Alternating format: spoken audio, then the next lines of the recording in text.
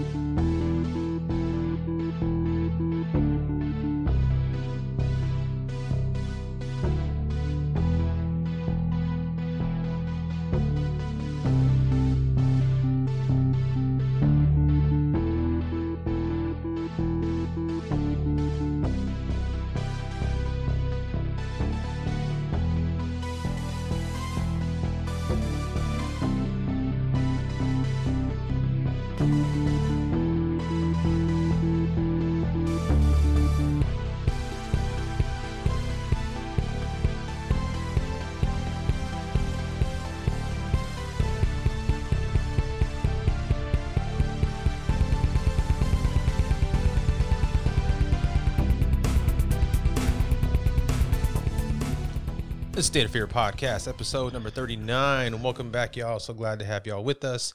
I'm your host, Chris Davila. Joining me from far away, but not too far, is my good buddy, James Bishop. What's up, James? What do you say, Chris? How you doing, my brother? Doing better, man. I was under the weather for a few days. We had to kind of postpone a couple of times, but I'm feeling better, feeling good, ready to get into this fantastic topic we have going on tonight.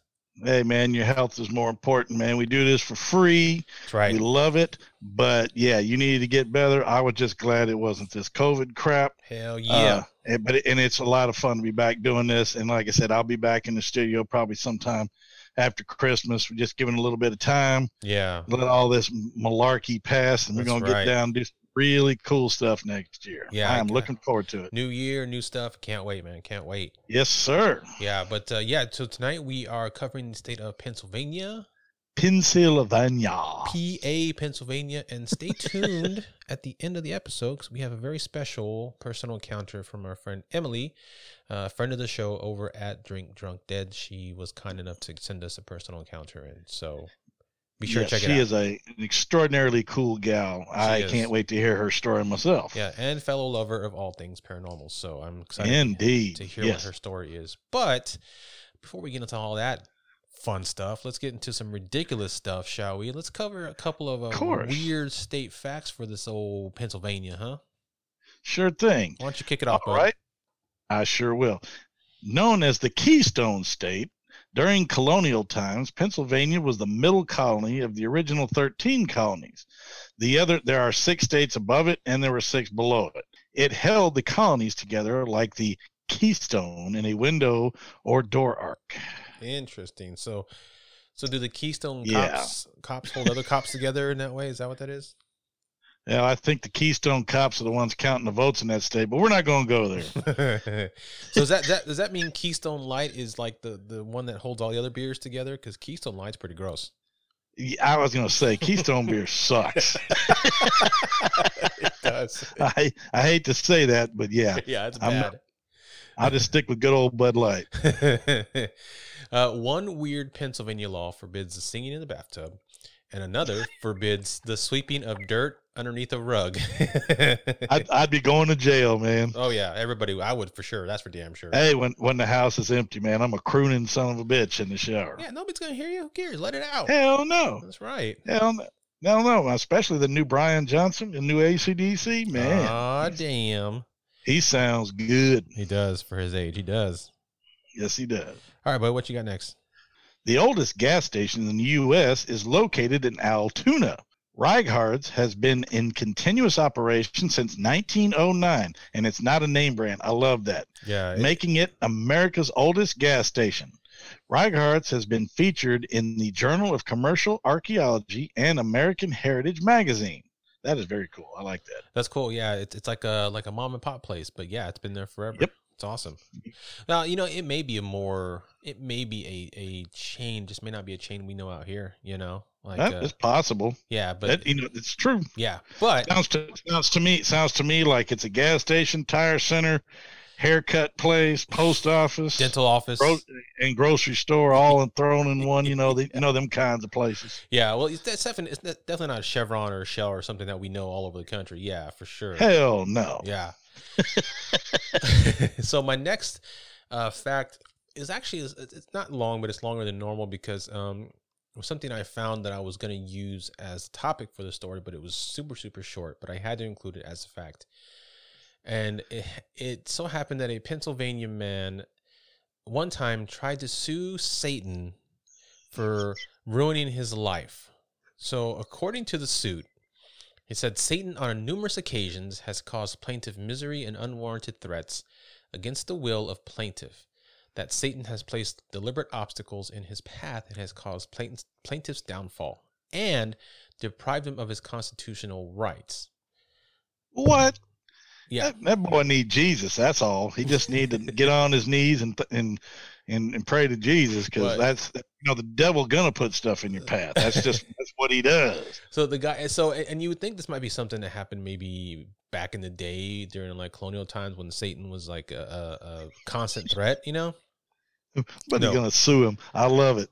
But this happened to this man was Gerald Mayo, who sued him in 1971. Okay. So it's a very recent action that he brought. Fairly recent, about 50, 60 years ago. Yeah, about 50 years ago. So he brought That's funny. to the Western District of Pennsylvania, and it says the court rejected the suit for several reasons. Including, first of all, some bitch ain't going to show up. Oh, that's one of them. Yeah, including the fact that plaintiff has failed to include in his complaint the required form of instructions for the United States Marshal to directions as to how to service of process. Basically, this is what it says in the article. I'm sorry, man. That's funny. How you going to serve the devil? This is what it says in the article. Basically, how in the hell could the court get in touch with Satan to let him know he's being sued? And even if they could, it's not clear that he's bound by U.S. law. Oh, that is hilarious. Oh man, that's funny. Yeah, so that I had to include that because that is just the most ridiculous damn thing I've heard in my life. That's fantastic. Yeah. That is too bad because maybe next year we can find the whole story and do a whole story on this guy, because that is freaking hilarious. Yeah. All right, what you got for your next one, man? All right, the Philadelphia Eagles and the Pittsburgh Steelers, both teams I can't stand, merged to form the Steagles for one season in 1943. I did not know this, and I actually used to watch football until they started all that protest crap, so I stopped. The teams merged because both lost so many players to military service during World War II. That makes sense. Steagles, that's a terrible, terrible name. Steagles. They probably should have just gone with like Ehlers or something, not Steagles. Yep. That sounds like a tiny beagle. Or just the Pennsylvania Jerks or something. I don't know. The Pennsylvania. I don't know. The leftovers. I just have to be that way, because I've just seen Eagle fans and they cheer to hanging, and Steeler fans, I can't stand them because I was an Oiler fan. So I've never liked the Pittsburgh Steelers. Okay. Gotcha. So I was an Oiler fan. Yeah. So. Well, all right. The most haunted house in the country was once considered to be, I'm going to butcher this pronunciation, Congelier House on Ridge Street in Pittsburgh. I've never heard of that place. Me neither. So, and as looks like enthusiasts, we need to look that up. Maybe it needs to be on our radar, but I've only been in this a little over 10 years, 11 years now. Yeah. Maybe 12. And I know you've been doing it since you were a youngster. Yeah. But there are so many places, so many places. We could probably literally ghost hunt for a living, day in, day out, and probably never get to every place that's haunted. It's like at this point with the proliferation of ghost shows and stuff, you'd think at some point we would have one of the shows would have gone to this house and we would have heard of it from somewhere, especially like Ghost Adventures. They go everywhere, you know? Unless they told them to shove it. So we don't care how much money you got. We don't want you in our house. Yeah, that has happened before. Yeah. Yes, it has, because some people do not want it tainted by TV ghost shows, because unfortunately a lot of TV ghost shows are full of crap. Embellish. They're full of crap. They embellish. They go overboard. Yeah. Yeah. I enjoy some of the other shows, but there are some that you can definitely tell are, but we've mentioned that 100 damn times. Yeah, they're fun for entertainment value only. Yep. Yeah. All right. Well, let's get into some famous Pennsylvanians. Absolutely. We have our boy Jack Palance, who I love that guy. I love Jack Palance. Great actor, and he actually led a series for 4 years that I really love, Ripley's Believe It or Not. Good series. Which my news today actually comes from the Ripley site, so we'll get back to that later. Yeah, but yeah, he's very cool. Huge movie and TV biography. I mean, the guy's he's done it all, man. Oh yeah, he's fantastic. And he's done all kinds of movies, from like comedies to action to everything, really. Yep, and his Curly character from City Slickers is probably one of my favorites. Yeah. Well, I definitely loved him in Keaton, and speaking of Keaton, he's coming pretty soon here. But Keaton and Burton's Batman, he was great in that. Yes, he was. You are number one, a guy. Gotta love Bob. Got? Okay, my first guy is Kevin Bacon. Great actor, Kevin Bacon, from just 1,000,001 films. Some of my favorites include Footloose and Tremors. Yes, very, very nice. Yeah. We have the very statuesque Miss Jane Mansfield, lovely actress who met her unfortunate end down in Louisiana in a car accident. Yes, what a waste. I know. It's that whole live fast, die young, leave a beautiful corpse behind, you know? I suppose. Yes, sir. Well, my next guy actually was somebody I mentioned earlier. Michael Keaton is from Pennsylvania as well. Very cool. Yeah. I like him too. His Mr. Mom, that movie, was one of my favorites. I died laughing at that thing. And I also loved him in The Founder. If anybody's never seen The Founder, that's a great movie. About Ray Kroc. Yeah. Mm-hmm. Fantastic actor. Yeah. All Batman. The way around. The guy's top notch. Batman, Birdman. Even his stupid Jack Frost movie wasn't too bad. The Vulture from Spider-Man. And another one of my favorites, he was in that movie, Johnny Dangerously. Yep. That's a great How'd you movie. like a little trim on that mustache, Ron? All right. The Fresh Prince, the man himself. I'm a big fan of this guy. I like him. He's actually always been a very clean, very nice, non-controversial celebrity character, Mr. Will Smith. Will Smith. Yeah, I love Fresh Prince of Bel-Air and the Bad Boys movies. They're great. The guy is solid. I enjoy his stuff. And the Fresh Prince series when he was young, fantastic, man. I laughed some of the hardest I've ever laughed at that show. It was absolutely hilarious. Absolutely. It's just too bad his kids suck. Anyway, let's go on to the next one. So my next one is good old Mr. Jeff Goldblum, Mr. The Fly, Jurassic Park. Mr. Jeff Goldblum, the fast-talking. That's smart. And this guy is the most singular character of any guy I know in the acting business. The guy is Jeff Goldblum, and no matter what he plays, even as what was the guy from Thor Ragnarok? What's the guy's name? The not the Collector. He was the everybody knows who he was. He ran the planet, basically. Yeah. But yet, he's the same Jeff Goldblum that was in Independence Day. Right. Same from Jurassic Park. But he's fantastic. He's great. I love Jeff Goldblum. Yeah. He was actually also in a bunch of shows, but I remember not mostly from, but one of my favorite roles was he was I can't forget the character's name, but he was one of the character's dads in The League, and he was absolutely hilarious in that show. Yeah. And then the greatest Star Wars movie of them all. Yes. It's actually my second favorite, but when it comes to around being made, it's just a double badass movie. Yeah. Director Irvin Kershner, director of The Empire Strikes Back. Nice. Yes. Fantastic job. Yeah. I mean, good God, that movie was fantastic. I mean, especially because, and we're not going to get into another 20-minute long Star Wars Nope. diatribe here, but especially because coming off of Star Wars, which was a big hit, and in the 70s, 60s, 70s, 80s, and even up to the 90s, whenever somebody did a sequel, usually the sequel was just a retread of the first movie because they wanted to bank on the popularity of the first movie and what made it so good.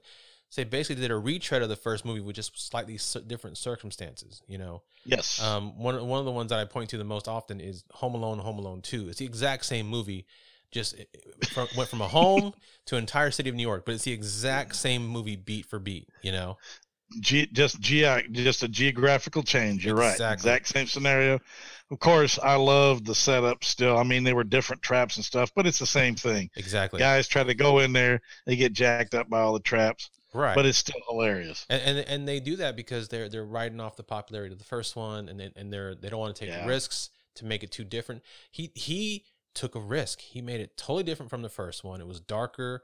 It actually, you know, evolved the characters more, and it was just so good. And to end, it didn't even end on a happy ending. You know, it ended on on Luke having to get his hand repaired, and then Han being trapped with taken to Jabba. So, you know, and Han being my favorite character, that bugged the hell out of me. I said, "Oh hell no, this can't stand." Yeah.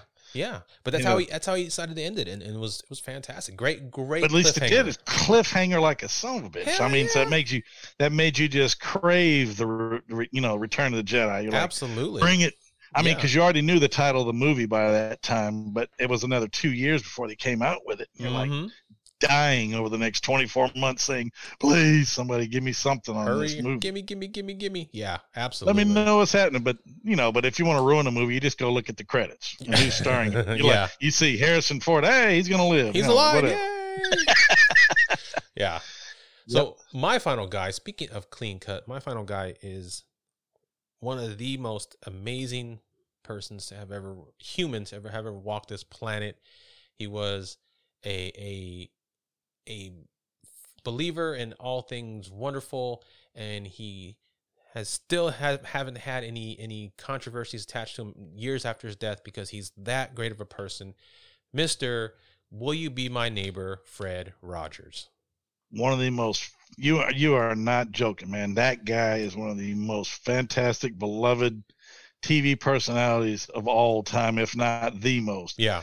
What a wonderful guy. I mean, I know he had like rumors circulating around that he was a Marine sniper and was tattooed and all this mess. I saw that shit. Yeah. Yeah. That's all debunked crap. Yeah. Although, and then the movie Be My Neighbor with Hanks. Yeah. I think it's called Be My Neighbor.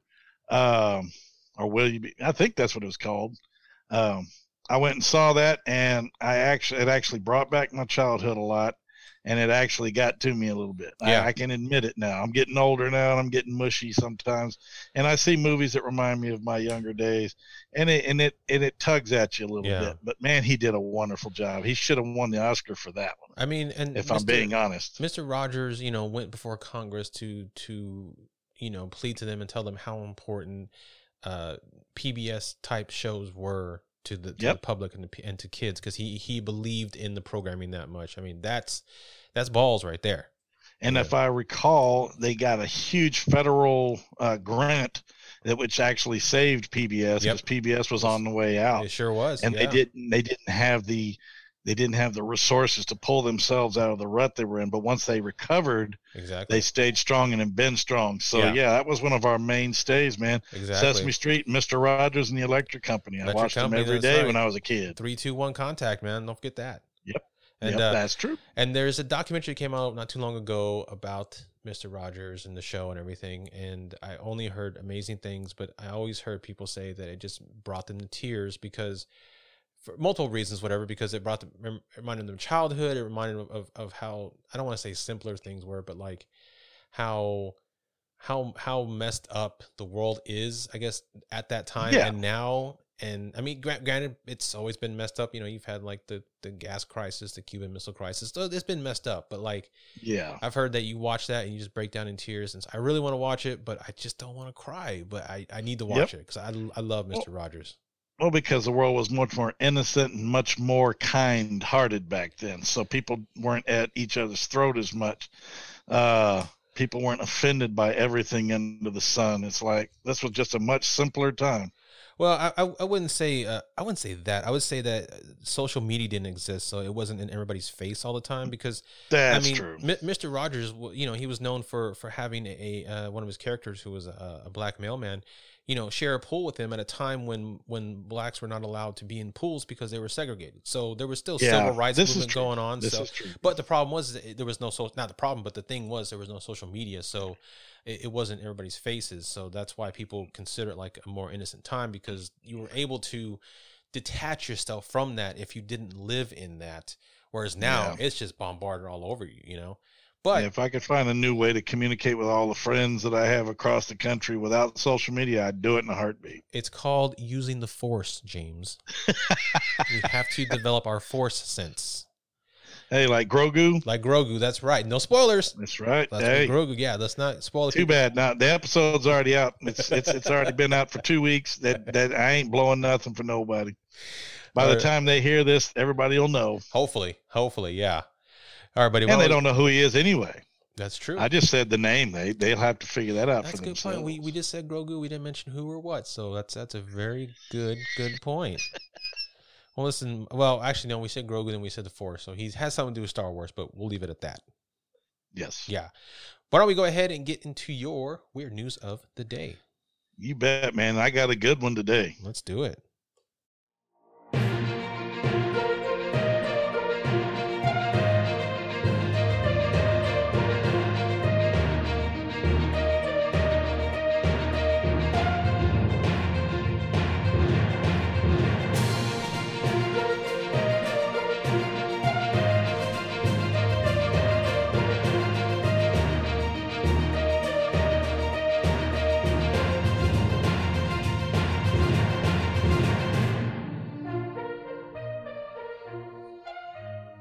Man, I love it. I'm over here banging on the drums, and Chris is directing the orchestra. This is perfect. I really do feel like that is your interpretation of the Superman theme right there. That is James's version of it, because you can't take it because John Williams owns it, so you can't take the Superman theme. But that's yours right there.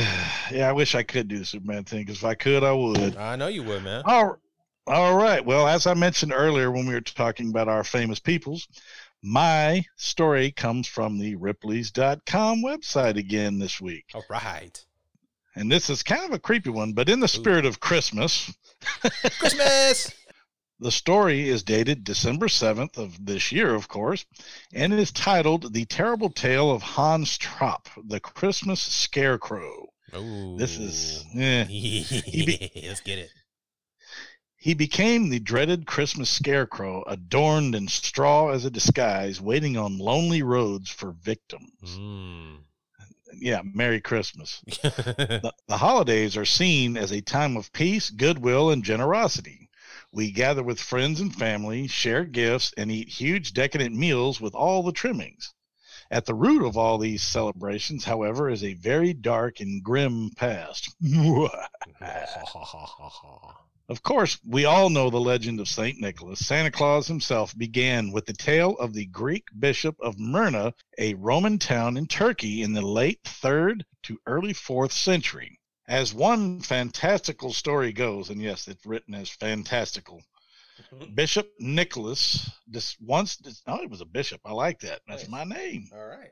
Bishop Nicholas once discovered that an innkeeper had murdered 3 children and cut their bodies into pieces. And yet Nicholas was still able to revive them. Jeez. Hence his canonization. Oh, okay. Gotcha. Wow. Along with the many good deeds of the zealous Christian in a time of heavy persecution, these tales cemented Nicholas's place as a saint, a protector of children, and a generous gift giver. If Santa Claus himself can revive the dead, though, wait until you meet the fearsome anti-Santa, Hans Trapp, the Christmas Scarecrow. There's always got to be somebody on the other side. I love that name, Hans Trapp. That's great. Hans Trapp. It's probably Trap, but I'm going to say Trop. Of the Von Tropps. Well, it's two P's, so I'm assuming it's Trop. Yeah, I think you're thinking it's I'm not going to say Hans Trap. Trap. I'm not going to do it. Yeah, don't Americanize it. No, I'm not going to do that. Who was Hans Trop? For as long as there's been a jolly old Saint Nick providing gifts for the well-behaved children, there has been someone or something else filling the role of his counterpart, punishing the naughty ones. These fearsome figures range from the iconic horned Krampus to the Perchta. I don't know how it's the shape-shifting Christmas witch who fills disobedient children's bellies with straw. Jeez, holy crap. That's creepy. Yeah, it is. The terrifying Hans Trop is possibly the worst of them all, though. One story in particular describes an instant in which he stabbed a child, sliced him into pieces, and cooked and ate his flesh. Merry Christmas. Gruesome. The legend of Christmas Scarecrow is well known in the French regions of Alsace and Lorraine. Hans Trop, according to the story, lived in the 1400s. A rich, powerful, and merciless man who was feared by the people of Alsace. His thirst for power was so great that he turned to deals with the devil to enhance his power and status. Hearing of this, the Pope himself excommunicated Trop after he was banished from Alsace and his wealth and lands confiscated. Excellent. Nice. All of which is nothing compared to what came next. The Christmas Boogeyman, Baba Yaga. Baba Yaga. Trop was reduced to constructing a makeshift home in the mountains of Bavaria in Germany, and the legend goes on. Here, he continued to brood, and his evil desires festered. He developed a hankering to try and taste human flesh. The hell for? Finally, he became the dreaded Christmas Scarecrow, adorned in straw as a disguise, and he waited on lonely roads for a victim. Wahaha. Waha, there you go. Good one. A 10-year-old boy happened to cross his path one day, and Trop stabbed the unfortunate shepherd's boy with a vicious, sharp stick. The stick was vicious, or he was vicious? That's how it's written. I don't know. With the body safely back at his lair, Trop sliced him into pieces and roasted him before he could eat. He was struck by a divine lightning bolt and killed. Nice. I like that. Yeah. That's instant justice. Fantastic. I'm glad. Today, naughty children are warned that Hans Trop's spirit lingers on and that he may visit them in his scarecrow disguise if they don't mind their ways. Oh, man. Oh, damn. A popular boogeyman and frightening tall tale, you may think, but nothing more than that. Sadly, though, we've got some bad news. The story seems to have been inspired by the incredible true story of a real person. Oh, shit. The man who inspired the legend, Hans von Trotha, was a knight who lived from 1450 to 1503. Only 53. That's my age. Crap. He commanded 2 castles in Palatine, French/German territory, but became embroiled in an argument with the church over the property in one of them. The abbot would not concede certain properties to von Trotha, so the embittered knight stopped the supply of water to the nearby town of Wassenberg. That's like some Yosemite Sam shit when he was damming up the river. Gotta bring. Or was it Black Jacques Shellac from the Looney Tunes? Yeah. Gotta bring Looney Tunes in this damn thing. I love it. Hey, got to. In retaliation, the abbot had the dam destroyed, which Bugs Bunny blew up the dam in the Looney Tunes cartoon, so that's funny. I'm wondering if that might be part of the inspiration. You never know. Interesting. Which then flooded the villagers' homes and businesses. The dispute continued until, just as with Hans Trop, the knight was summoned by the Pope himself and excommunicated. While there's no record of von Trotha turning to cannibalism and hunting children while dressed as a scarecrow, what we know of Hans von Trotha's life is also extraordinary. Even the emperor's intervention wasn't enough to put a stop to the knight's battle with the abbot of Wassenberg Abbey, which is exactly why Pope Innocent VIII came into the picture in the first place. On his summoning to successor Alexander VI's papal court, von Trotha refused to attend. Instead, he sent a letter to the Pope, which expounded on von Trotha's faith while accusing the Pope of all manner of impure acts. even excommunicated, the wily von Trotha did well for himself. Serving the French royal court, he was given the Chevalier d'Or by King Louis XII. That's chalice of something. Oh, On nice. his death, all charges against him were reversed and forgiven. Something of his notoriety lived on, though not only in Hans Trapp. Local legends also referred to him as the Black Knight. Oh, crap. Oh, cool. Chicken, come on. Local legends also referred to him as the Black Knight, a formidable specter that was also sometimes said to accompany Santa Claus and punish children who were unworthy of gifts.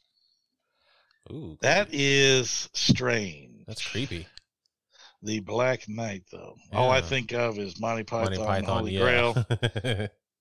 You yellow bastard, come back here and take what's coming to you. I'll bite your legs off. But that's it, brother. That's the Nice. story. That's creepy.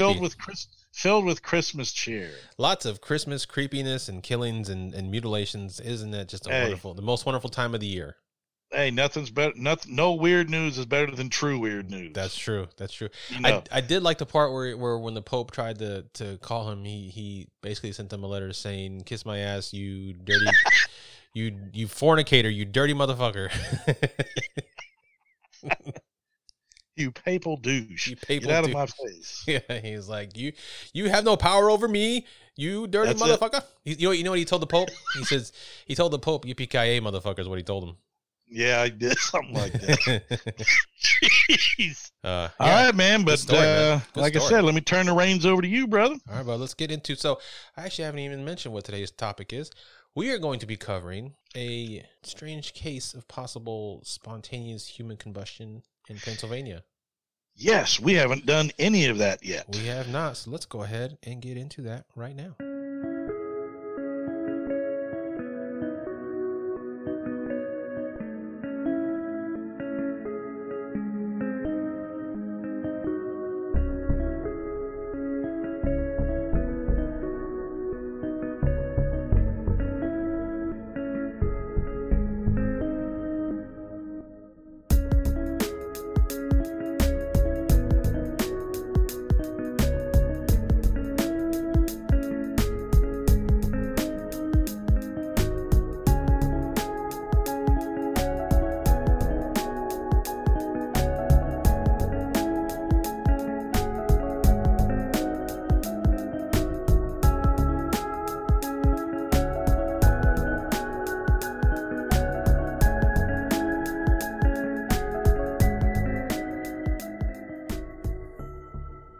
All right, so today we're going to be discussing the death of Dr. John Irvin Bentley in Pennsylvania in 1966. Now, before we do that, though, I do want to go over a quick little rundown of what spontaneous human combustion is for those who may not be familiar.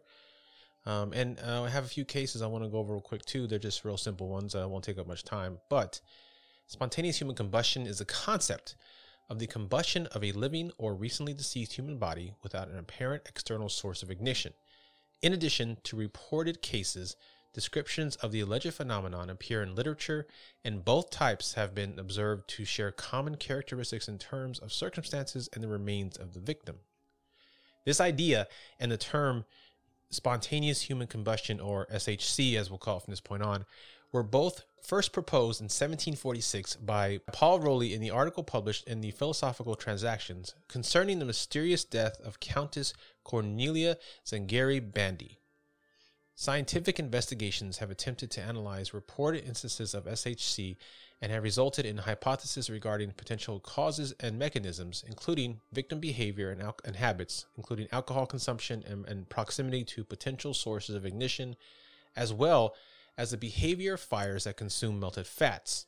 Natural explanations, as well as unverified natural phenomenon, have been proposed to explain reports of SHC. Current scientific consensus is that most, perhaps all, cases of SHC involve overlooked external sources of ignition. Of course they do. They're just trying to just bring us all down. You know, they can't give us anything. Yeah. I'll tell you right up front, one of my biggest theories is people who've made deals with the devil, Ooh. you know, and then they run out of time, they fail their task or something like that, because I have heard that a lot of these cases, these people just combust and they're sitting in a chair and the chair is undamaged, but their body is complete ash. Yeah. Sorry, if there was an external source, it would burn their freaking house down. That's Sorry. I had not heard that before, but that's super cool. That needs to be like in a book or a comic or something. That's a cool theory. You need to keep. That's a creepy theory. You need to copyright that, man. That's cool. Well, like I said, I've just heard that on the wind. I just thought I would throw that in there. It's an opinion. I can't substantiate it at the moment, but I have heard that legend. That's cool. That was one of the possible causes of combustion is a failure. You know, make a deal with the bad man and you fail and poof, you get caught up in that hellfire, man. Or possible demons on earth that are expelled and just, you never know. Yeah. You know, Constantine, he burned up. It's a Good comic point. book, but Good you know point. what? The stuff's got to come from somewhere. That's right. And it always deals with like actual artifacts that existed in the world, like the Spear of Destiny, Yes, sir. Yeah. Yes, sir. Well, let's get into Please some continue. historical accounts real quick. So we're going to start in Italy in 1731 with the Countess Bandi I mentioned earlier. In her 62nd year of her age, was all day as well as she was used to be, but at night was observed, when at supper, dull and heavy. She retired, was put to bed, where she passed 3 hours and more in familiar discourses with her maid, and in some prayers. At last, falling asleep, the door was shut. In the morning, the maid, taking notice that her mistress did not wake at the usual hour, went into her bedchamber and called her.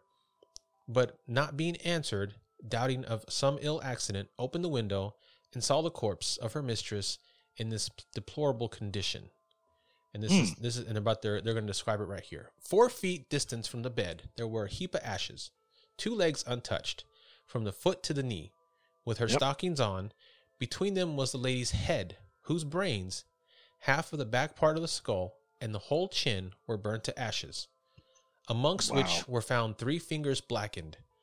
All the rest was ashes, which had this particular quality, that they left in the hand, when taken up, a greasy and stinking moisture.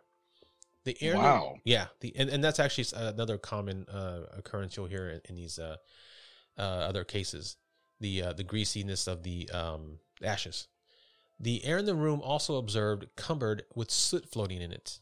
A small oil lamp on the floor was covered with ashes, but no oil in it. 2 candles and candlesticks upon a table stood upright. The cotton was left in both, but the tallow was gone and vanished. Somewhat of moisture was about the feet of the candlesticks. The bed received no damage. The blankets and sheets were raised on one side, as when a person rises up from it or goes in. The whole furniture, as well as the bed, was spread over with moist and ash-colored soot, which had penetrated into the chest of drawers, even to foul the linens. Wow. Nay, the soot was also gone into a neighboring kitchen and hung on the walls, movables, aid utensils of it. From the pantry, a piece of bread covered with that soot and brown black was given to several dogs, who all refused to eat it. They're like, hell no, I ain't that lady's ashes, you nasty people. No kidding. And how the hell did y'all get in there, I wonder? It's like it floated just through walls and everything. Floated, or was she walking around while she was disintegrating? I mean, geez, that's crazy. She got up and walked. I mean, she got up in bed, started wandering around, maybe opened her drawer, left traces. I mean, maybe she was breaking down as we speak, and then she couldn't get back to bed. Went to the kitchen to get some bread and couldn't eat, and In the room above it was a moreover taken notice that from the lower part of the windows trickled down a greasy, loathsome yellow liquor, and thereabout they smelled a stink, without knowing of what, and saw the soot fly around. It was remarkable that the floor of the chamber was so thick smeared with a gluish moisture that it could not be taken off, and the stink spread more and more through other chambers. See, now that's weird. I wonder, I know it sounds horrible to say, but I wonder what that smells like, because unfortunately, I have smelled burnt flesh, and somebody's been severely burned. I know what that smells like. It's not pleasant. And I just wonder what that combustion smell is like if it's actual flame or if it's a chemical reaction. I've always been very fascinated with this whole thing. Yeah, it's nuts, man. I wonder if someone who works at a crematorium would know what that smells like, because I mean, it's got to maybe be so. It's got to be that hot to burn the body to ash, right? Yeah, that's what I'm saying. To incinerate like that, but yet not take anything with it. Yeah, you're not burning the floor, you're not burning the bed, so it's just a high intense heat chemical reaction like acid or something. Poof, It's like, because the human body is a strange thing. Lots of wonders. We got all kinds of weird stuff going on inside our meat Yeah. sacks. Yep. So now we're going to move to 1951, July 2nd, 1951. Mary Reeser, a 67-year-old woman who was found burned to death in her house after her landlady, realized that her house's doorknob was unusually warm. The landlady notified the police, and upon entering the home, they found Reeser's remain completely burned into ash with only one leg remaining. That's another thing you'll see in a lot of these is there's always at least one leg remaining from like the shin down. Completely undamaged. Mm-hmm.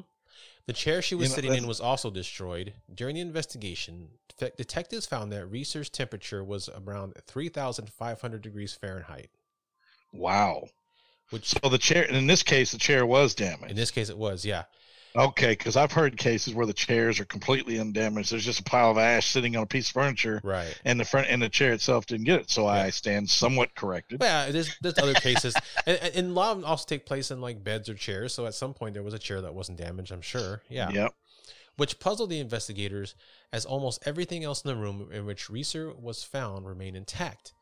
Reeser took sleeping pills and was also a smoker. A common theory was that she was smoking a cigarette after taking the pills and then fell asleep while still holding the burning cigarette, which could have ignited her gown, ultimately leading to her death.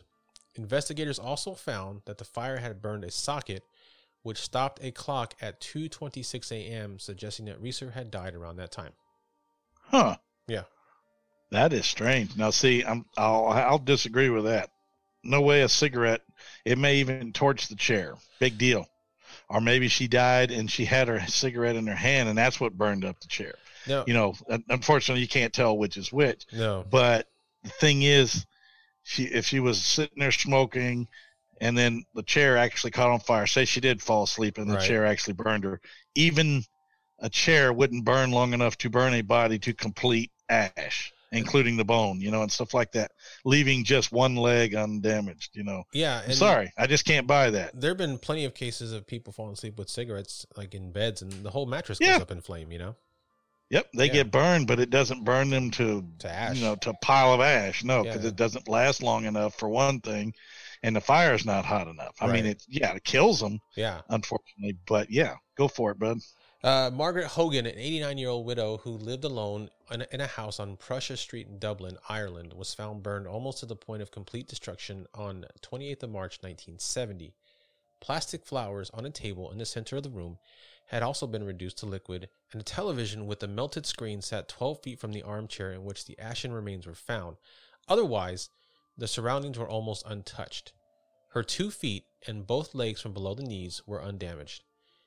Weird. Yeah, it's always the feet. A small coal fire had been burning in the gate when a neighbor left the house the previous day. However, no connection between this fire and that in which Mrs. Hogan died could be found. An inquest held on the 3rd of April, 1970, recorded death by burning, with the cause of the fire listed as unknown. See, now, people may or may not believe this. I do because, churchgoer. I don't go now, but I should. But the heart is where the soul is. I've always believed that. That's where your soul is. Okay. So if your soul is ripped from your body by some force and you're put to, this going back to my other theory. Yeah. Then naturally it's like a flash of heat. It doesn't even say how long the fires last. I guess nobody knows. Nobody knows, really. But it melted flowers from a little ways away, and it messed up a TV, but it didn't touch anything else. Right. That's just weird, That's man. Another weird thing about some of these, because some of these end up in happen in apartment buildings, and so nobody smells or notices a fire or smoke or anything. So, there's a rough estimate of when the person may have died, but there's a good 12 hours between they were last seen and when they're found. And the fire is in between that point is when it happens, but nobody reports it. It's purely supernatural thing. There's nothing normal about this at all. And like I said, if their soul is ripped from their body by something evil or God knows what, you just don't know.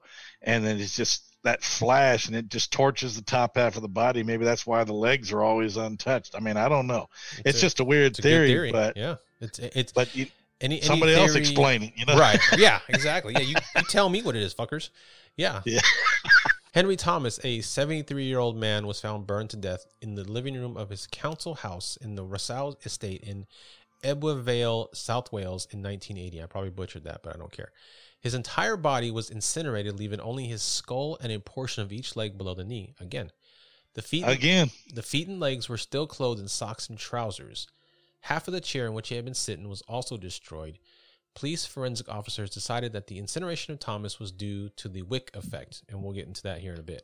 I think we got a couple more, and then we'll get into Mr. Bentley. So September 15th, 1982, 61-year-old Janine Saffin was sitting at her table with her 82-year-old father about to eat dinner when she suddenly burst into flames.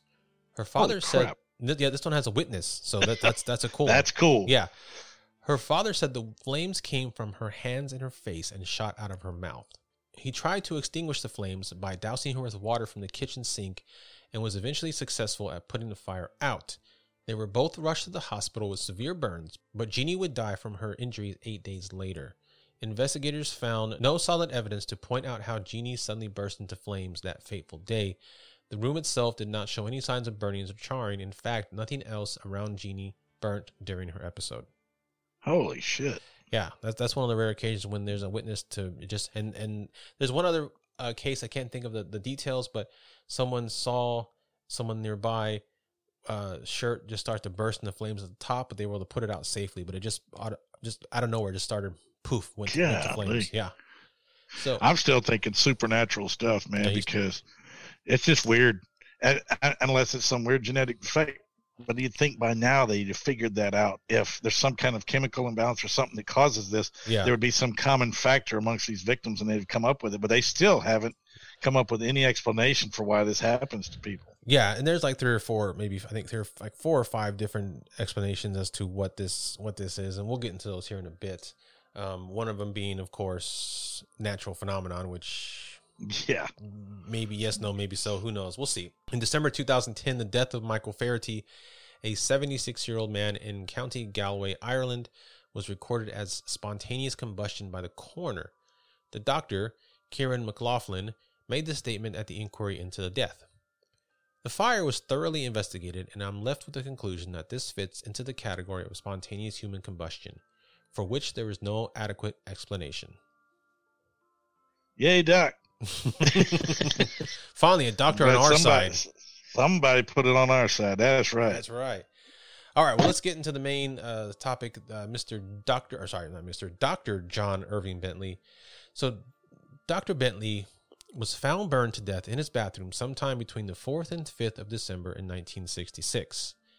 The 92-year-old doctor was last seen alive at his home in Coudersport, Pennsylvania on December 4th, 1966, just before 9 p.m. He had been entertaining friends up to that point, and that's when they left. Dr. John Irving Bentley, who was known as J. Irving, lived a normal life, and had it not been for his manner of death, he would have probably been forgotten by all but his own descendants.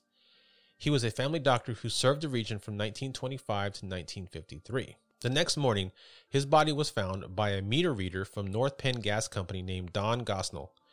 He entered the home of Bentley as part of his morning rounds, which he was apt to do, and made his way to the basement at around 9 a.m. when he noticed a hole in the ceiling above him. Small embers still burned from the floor upstairs. Wow. When Gosnell attempted to locate Bentley, he stumbled upon Bentley's charred remains in the bathroom on the second floor.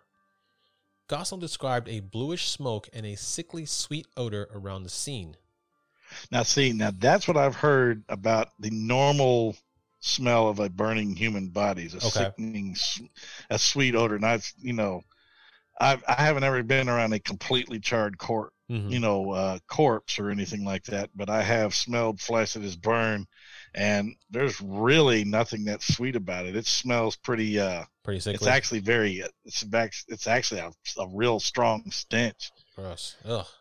Yeah, I can't even imagine having to smell that. And then it's one of those smells I'm sure will come back later on. Like you're just one of those, like, what do you call it? Smells you just keep in your nose. Yeah.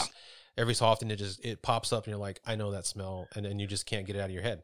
All that remained of the doctor, which was identifiable, was his browned lower right leg with the slipper still attached and his walker. Again, the leg. Oh, wow.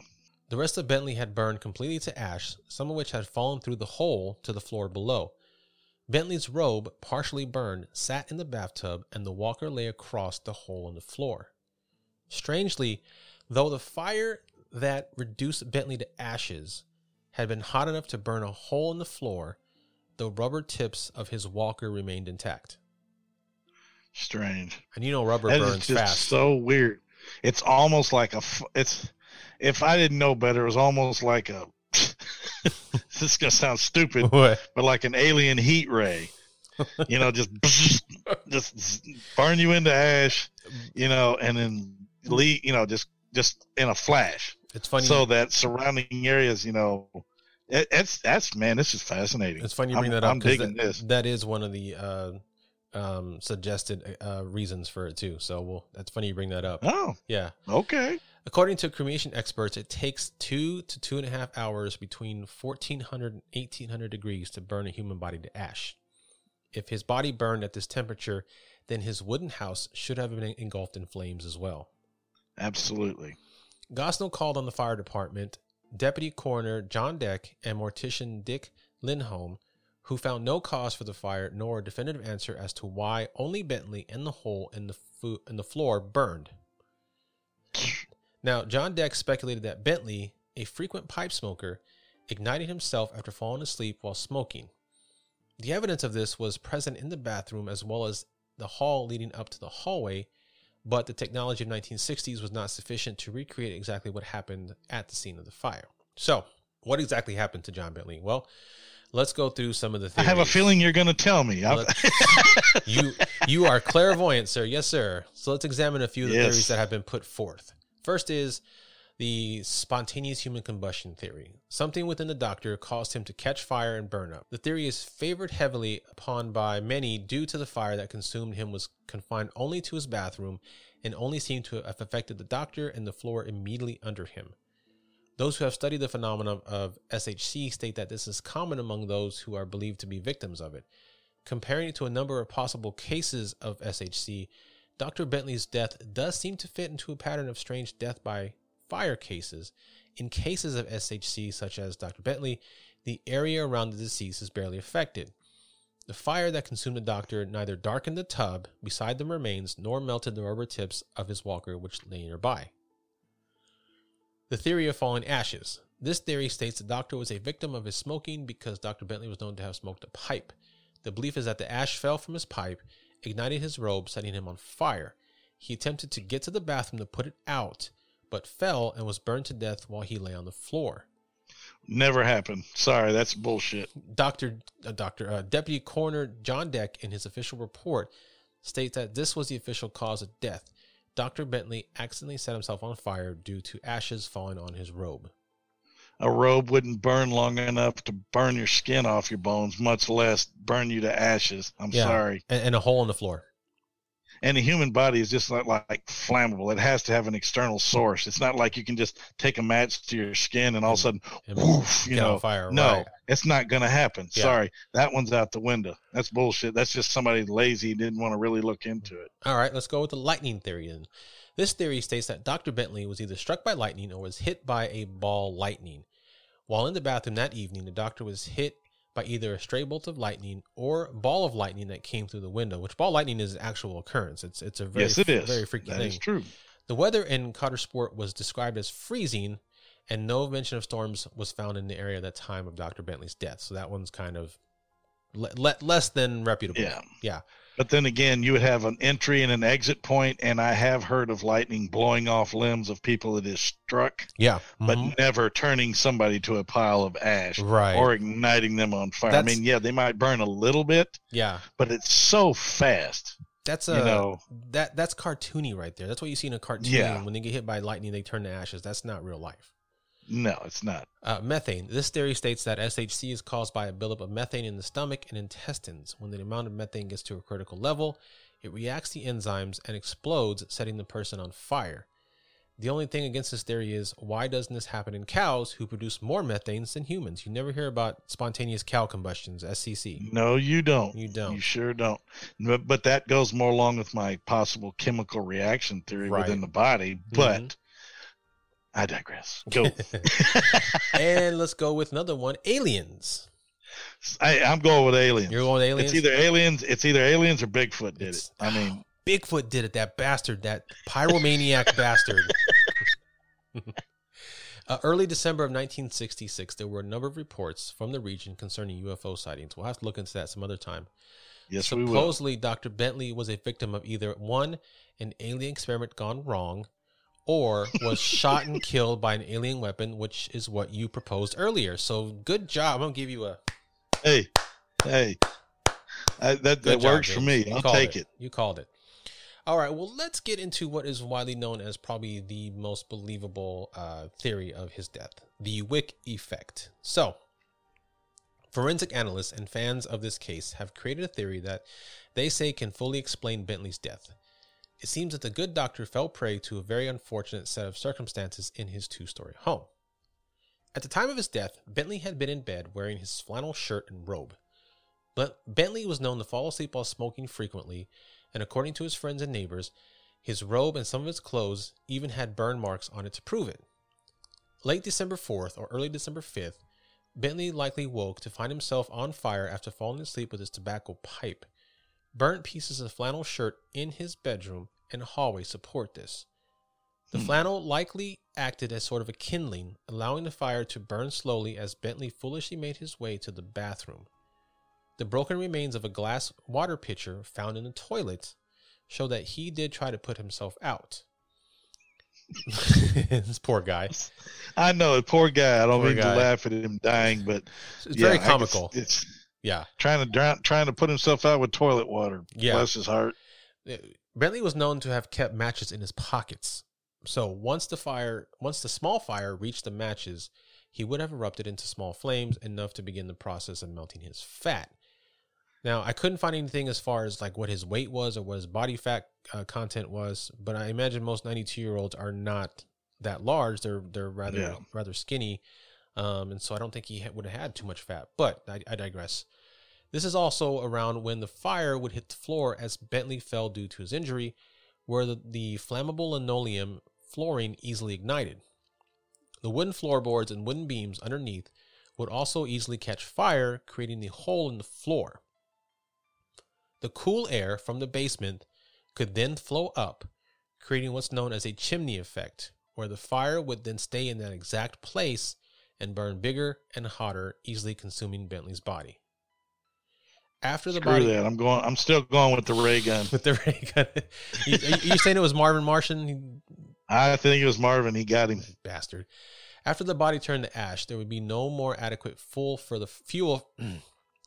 After the body turned to ash, there would be no more adequate fuel for the fire, Bentley's body fat and clothes, and so the fire would burn down, as linoleum doesn't burn for long without extra sources of fuel.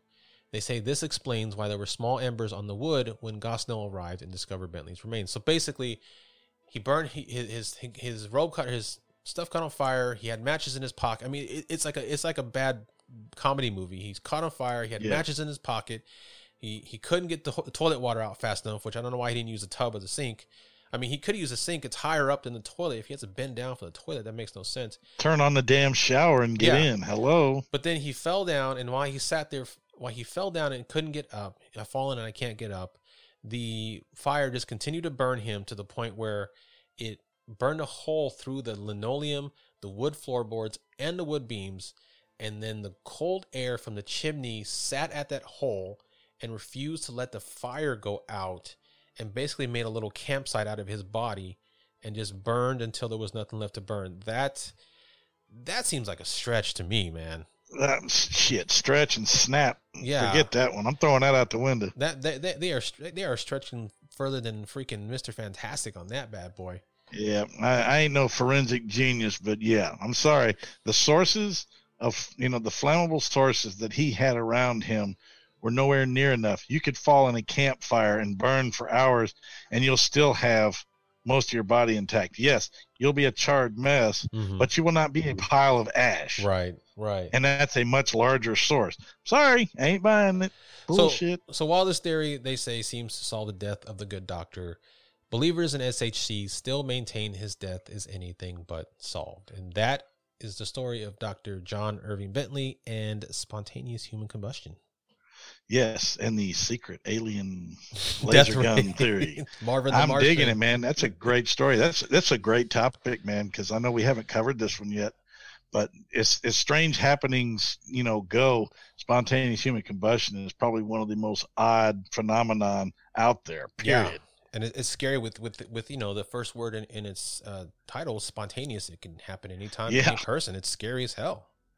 Yes, it is. I kind of like that idea of the alien shooting a weapon at him and hitting him and Marvin Martian killing him by accident, Oops. I can dig it, but the alien would have to be in the house, because if he shot him from hovering from a UFO, there'd have been a hole in the roof too. I'm pretty sure. Yeah, so there's an alien in the house. He's like, "Where's my kaboom?" But, unless it was a microwave weapon. Look at you getting even more conspiratorial up in this. No. Yeah, man. Hey, we've got microwave weapons. We can cook people inside their houses. We sure do, but we still can't cook a damn good baked potato. That's for damn sure. Yes, sir. All right, but why don't you tell the folks at home where they can find us if they want to, and all that good stuff. Absolutely. I will be glad to do that, sir. You can find us. I will go ahead and put this out there again. I know you guys know where we're at. We are on the fourthhand.com network, along with our sister project, What the Suck. We are also on Instagram. We are on Twitter, and we are still on the big evil Facebook. Yep. Can't get around the social media. You got to get the word out. It's the only way you can get it done these days. That's right. I do wish to thank you all very much. Our following has really sprouted. We've hit on, we're almost at 800 on Instagram, and we've passed 1,400 on Twitter. Yeah. And I mean, we're growing constantly. So thank you guys. We appreciate you listening. That's right. And like I say, it's good to be back. We're going to roll with it and get a few episodes in here before Chris comes down with the Black Plague and dies on me. Well, before that happens, we'll figure out something. Send us story ideas. Hey, or you might, we're going to make sure you don't spontaneously Damn. All I see next week, you call in and you're nothing but a pair of headphones sitting there. I look like the Human Torch. That's it. Just flame everywhere. If I ever go up, there's enough mass here, man. I'll go off like an A-bomb. Oh my gosh, man, that thing will you'll burn forever, dude.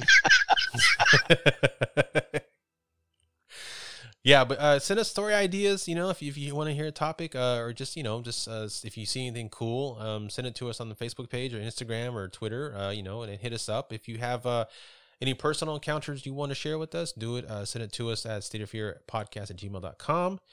We are still looking for indie bands to play a song at the end of our episodes. So if you would like to honor us by having us play a song of yours at the end of one of our episodes and represent your particular state and your band, just email us at stateoffearpodcast@gmail.com, and we can get going with that. We'd love to hear y'all's music and your personal stories, so send that in.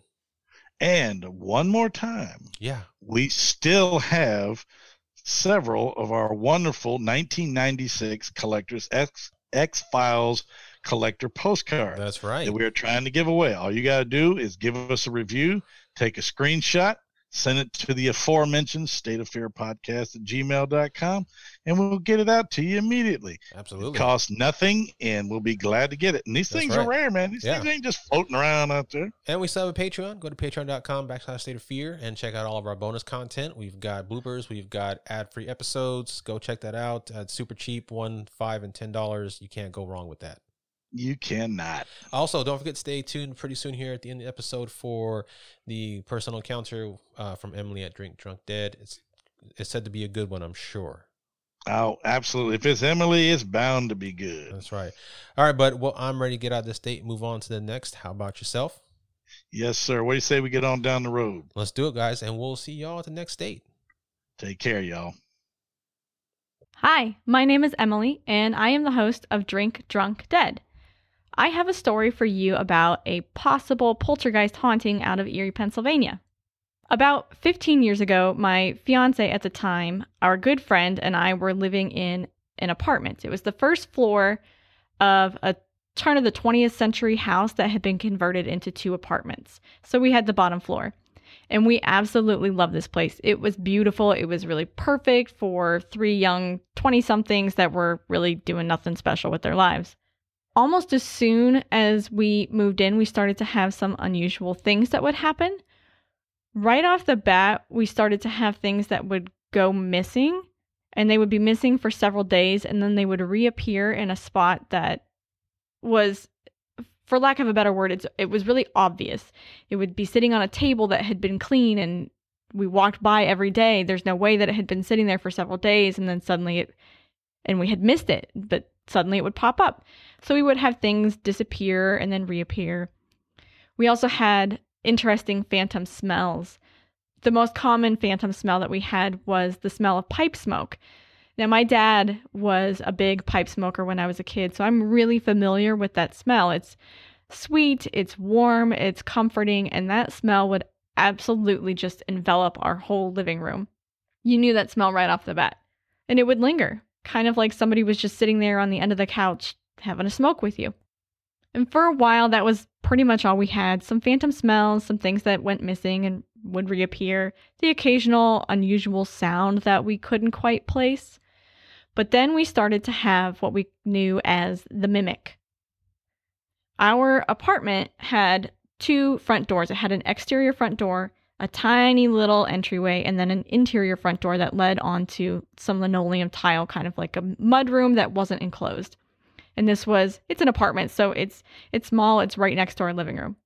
What would start to happen is that we would hear the doors, both of the doors, open and close, and then it would sound like somebody was stomping off boots in that little entryway.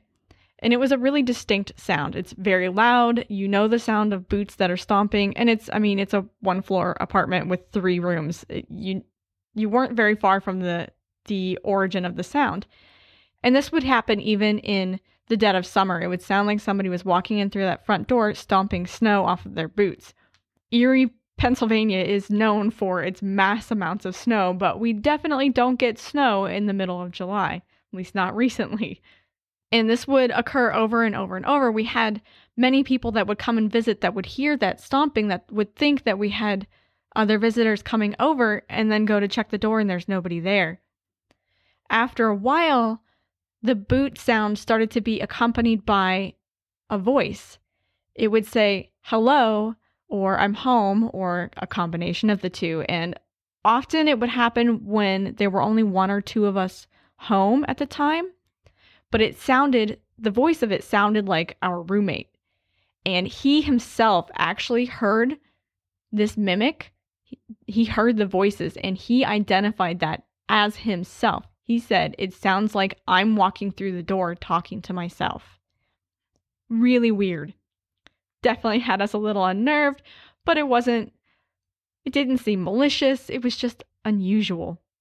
So nothing really spooked us for quite a while until one day when I was home alone and something really unusual and pretty drastic happened. And this is what makes me think that perhaps it was a poltergeist.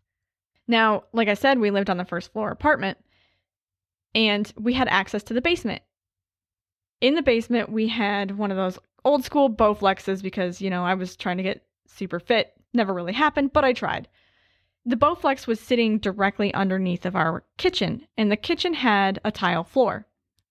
So one day, I'm home alone, I'm down in the basement in the middle of the afternoon, trying to get a workout in, and I start to hear what sounds like high-heeled shoes walking around on that tile floor in the kitchen above me. And it was a really, really sharp, obvious sound of footstep after footstep after footstep, just like a casual stroll through my kitchen.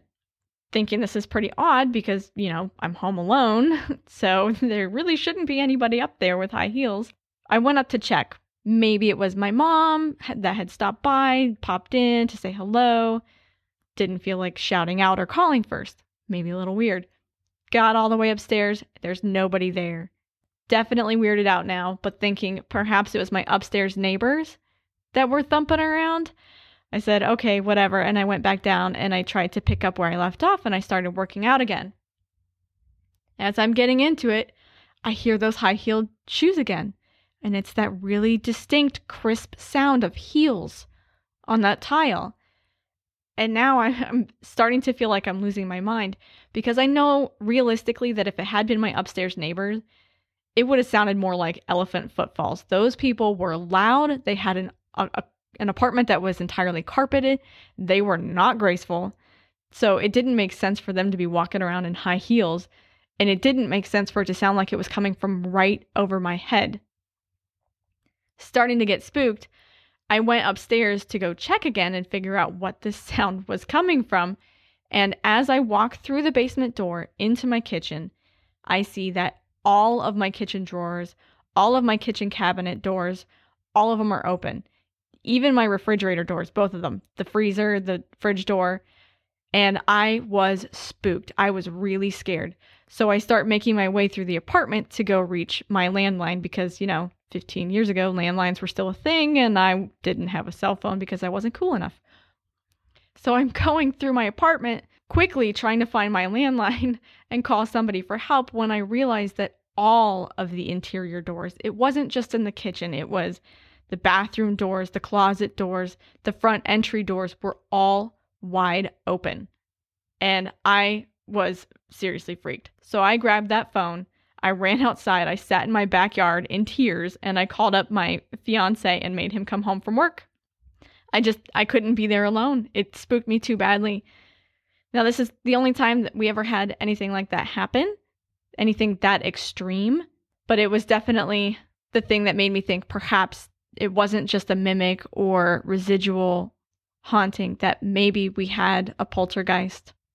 Ultimately, whatever it was seemed to be attached to that house, to that apartment, because when we moved, we never really had anything quite like that happen again.